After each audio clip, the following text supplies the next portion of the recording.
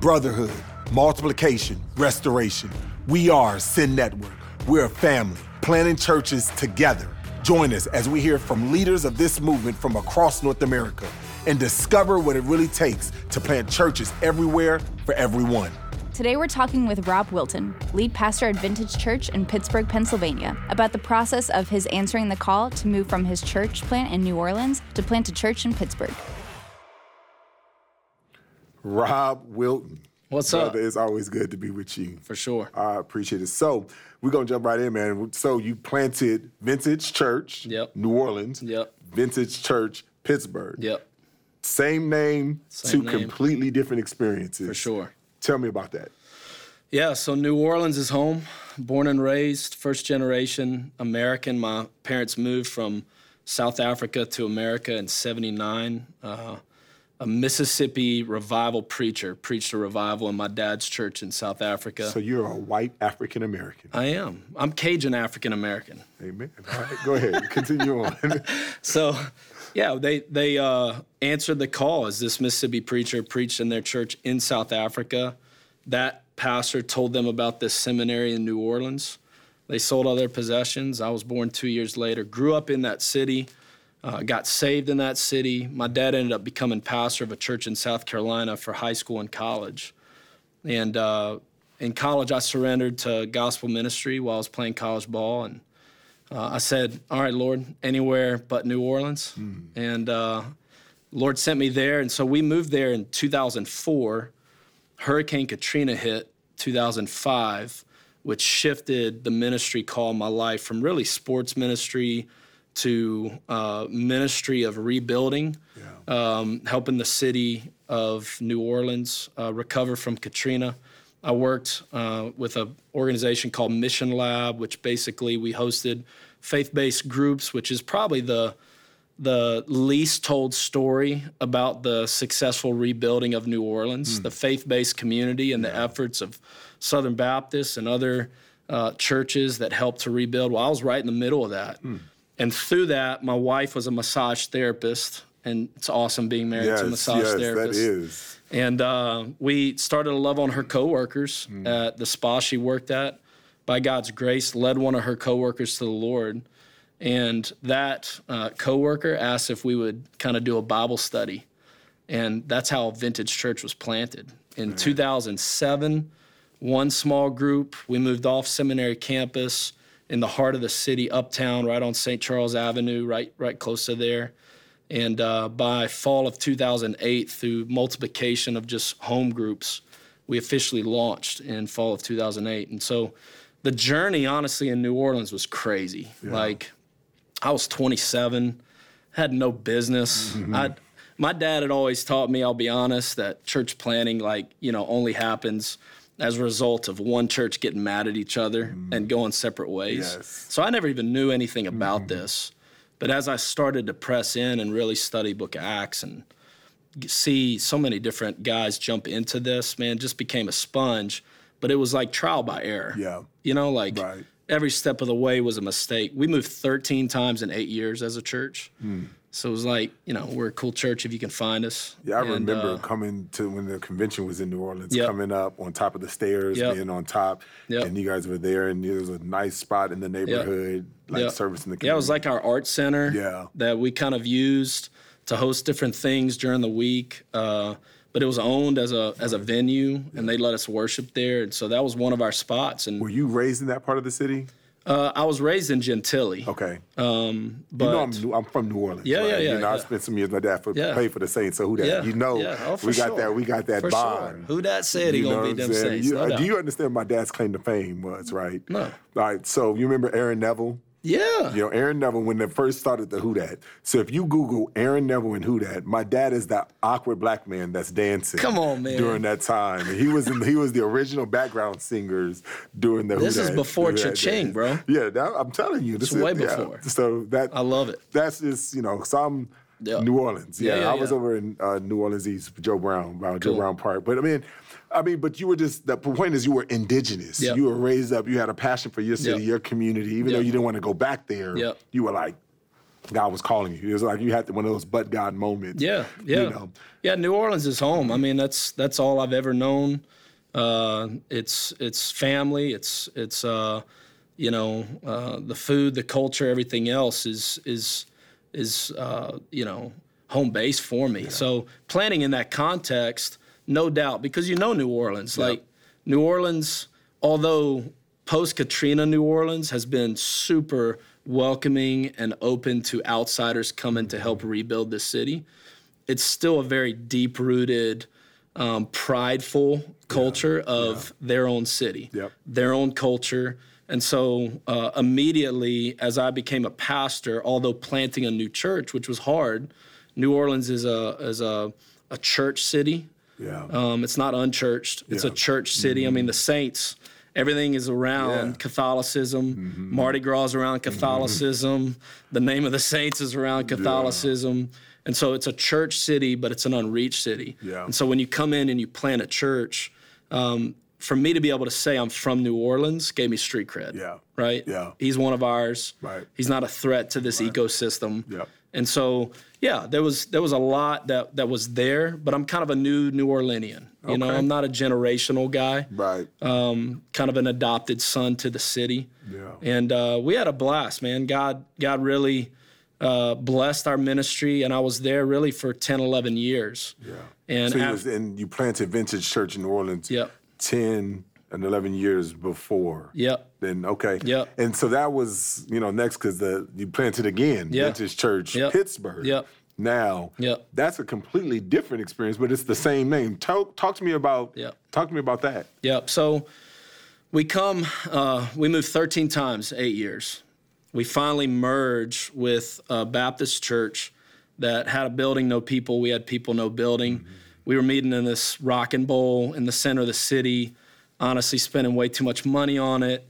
And God brought us together, right? So we do this whole, as we come to this building, expansion project, while I'm also working on my doctoral work. And I'm doing it in church planning. And God just speaking to me, right? And I finished my doctoral work the same time we have our grand opening of our property. And like for most pastors, the grand opening, that's like you've arrived. Like all these years of hard work, I finally got a building. I got a green room. I mean, this is it. Green room. That's like I have made it.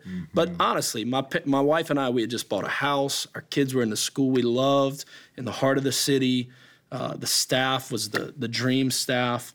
And the moment I got up to preach on Jesus Says, I Will Build My Church, the Lord told me I was done. It took me 3 months to tell my wife because we were so settled. And I started to kind of pursue that. As I began to pursue that with a lot of friends, mentors, some of my leaders in our church, an opportunity presented itself in Orlando, Florida that I pursued. And as we started to walk through that, God was very clear to kind of shut that door. And as he shut that door, that's what put me on the radar for the North American Mission Board. I had been working with them in New Orleans as a Sin City, church planner in New Orleans. And I'll never forget getting the phone call to basically consider praying about Pittsburgh. If I can be real, bro, I shut it down right away. Right. I can imagine. I mean, like, you're going through all this, but before we even get to that, Pittsburgh, man, there has to be just a lot of grief. A lot of, there's passion. There's, like you spent all of this time, like building it up, finally getting there, and then you get up and you're like, this is your last, this is it. This is not where you're going to be. You're done, as you stated. Man, talk about that, like the grief, the pain of that. You said you took 3 months to do that, and then you go to Orlando, and then that door was closed. So it's like there had to be a lot of this turmoil in there. Like, did I hear God right? Or like, what was? Talk to me about that, like the emotional. There were a lot of tears. A lot of tears. My oldest son is as old as the church. So when the church would act a certain way, I could look at my son and see those matching. When my son finally became potty trained, so did the church. And so there was like, that's all my kids ever knew. I got 4 kids. They all grew up in it. But the loss of friendships, families, And I had some good gigs, man. I was the New Orleans Saints chaplain, still involved with them, had done that for 7 years, serving on some advisory committees for some businesses in town. Got to get a honorary degree at the Norman C. Francis Institute, Leadership Institute. So there was some deep-rooted impact. And to say goodbye to that was tough. But I'll say this because, like, you don't know it till you're in it. Yeah. But as parents, there's nothing more joyful in my life than when I see my kids succeed. Yeah. It trumps anything I do. Anything. When I see them succeed, and I didn't know how joyful I would feel. Now I'm 2 years removed at seeing my church in New Orleans still serve as a healthy, multiplying church. I was there Sunday. Yeah. And honestly, when I got up to preach that first service, I couldn't preach because I was just filled with so much like love and joy seeing multiplication happen. And what I love about what you're saying is that you were able to be filled with love and joy because you were willing to feel your feelings around the loss and the passion of, and all of it being in the center of God's will, right? You know what I'm saying? Because a lot of times we think, man, this hardship must be because did I hear God wrong or something wrong? Something happened. So now you're going to Pittsburgh. You're reluctantly reluctantly, because you at first was like, no, thank you, all right, God. I mean, just the winter alone freaked me out. Yeah, because that's what I tell people. I'm a California kid, went to Texas, now I'm in Atlanta. Yeah. Like, I'm staying along the coast and, around, so I'm not. Yeah. So now you're up north. Yeah, I'm up north, and so when Pittsburgh was presented to us, like, honestly, I said no. When we started talking with North American Mission Board, I'll be honest, my wife started looking at the website for other cities. Mm-hmm. And then they were like, man, don't knock it till you try it. Yeah. I was so thankful for Kevin Ezel's leadership in that city. And he was like, man, let's go pray. Yeah. Let's go pray over the city. And God does what he does, right? It doesn't have to make sense, but You said, let's go pray. Did you guys actually go to Pittsburgh? Yeah, we took a trip, and I can honestly tell you, I'm not saying this to score points. Like, my wife truly follows the Spirit of God and the call of God on our lives. And so she felt it.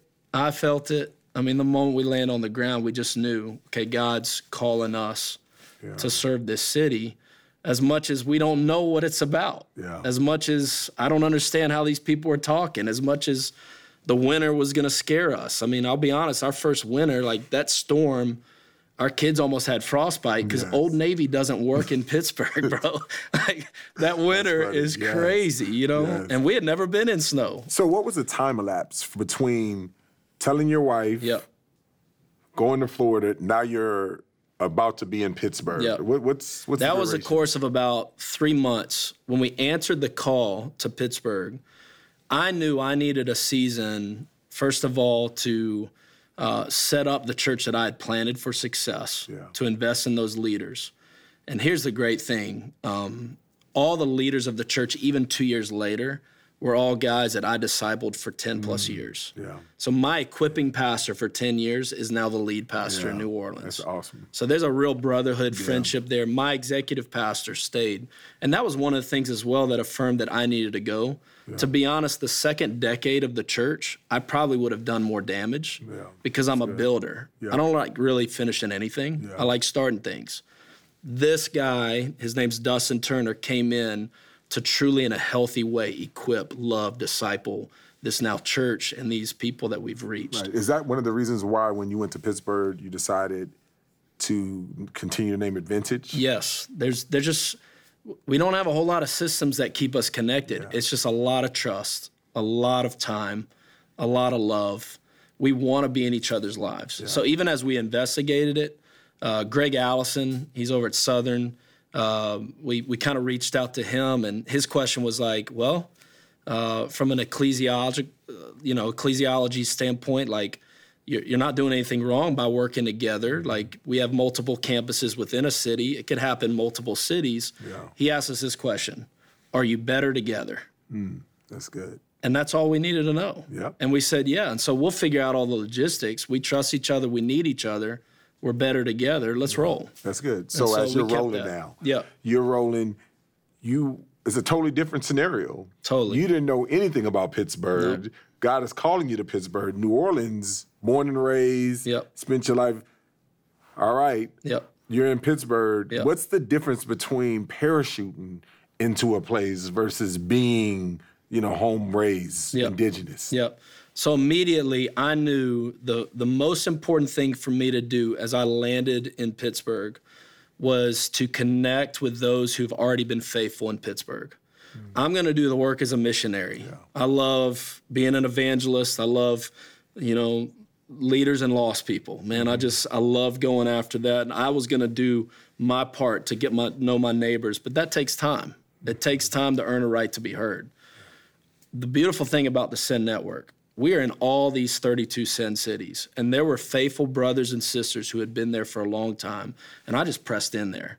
I also went outside our tribe, and I pressed in on some faithful pastors and said, hey, can I just sit? Can I soak? Can I come attend your worship service? Can I learn from you? And one connection happened after another. I love what you're saying, and I think that's a point that we need to really press into, because a lot of times when planners go in, it's like instead of having a vision, we have what I call an anti-vision. And so we go in and we tear down everything that's going on instead of seeing the faithfulness in the fruit that we are building off of, as we're going into the city. So why did you go in with that perspective over the kind of what the traditional perspective is? Yeah, well, the two hats that I wear, one, we're planning a healthy, multiplying church, and I'm also serving as a Send City missionary for Pittsburgh.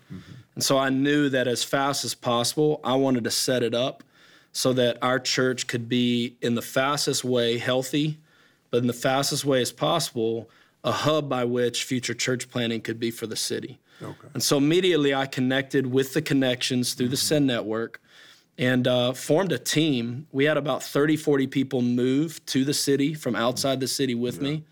And then we connected with about the same within the city. And very quickly, we moved into the city in August of last year.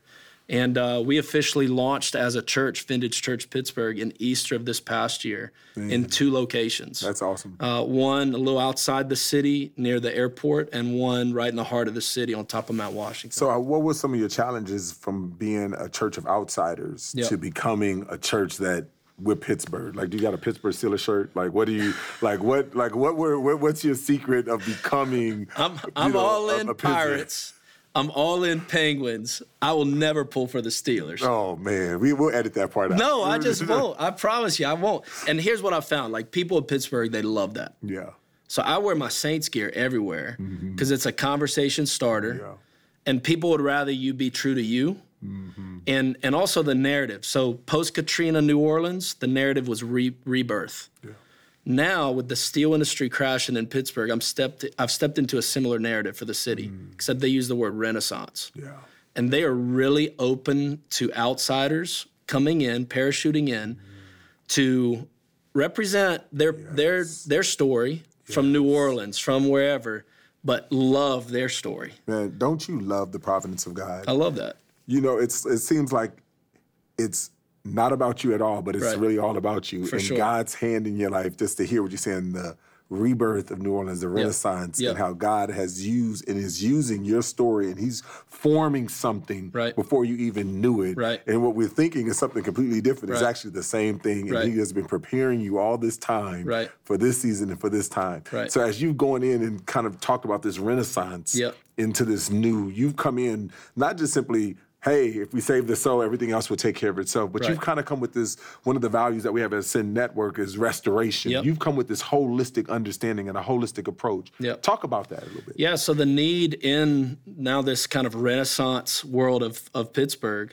this need is restoration. It's seeing this city that once built America become the powerhouse again. Now, that's a physical need that we know we can now speak to spiritually. But there were a group of pastors 40, 50 years ago that stood on top of Mount Washington praying for Jesus to be more famous than steel. And the way in which we do that is not through just, preaching the gospel in a church building once a week, but living the gospel throughout the city.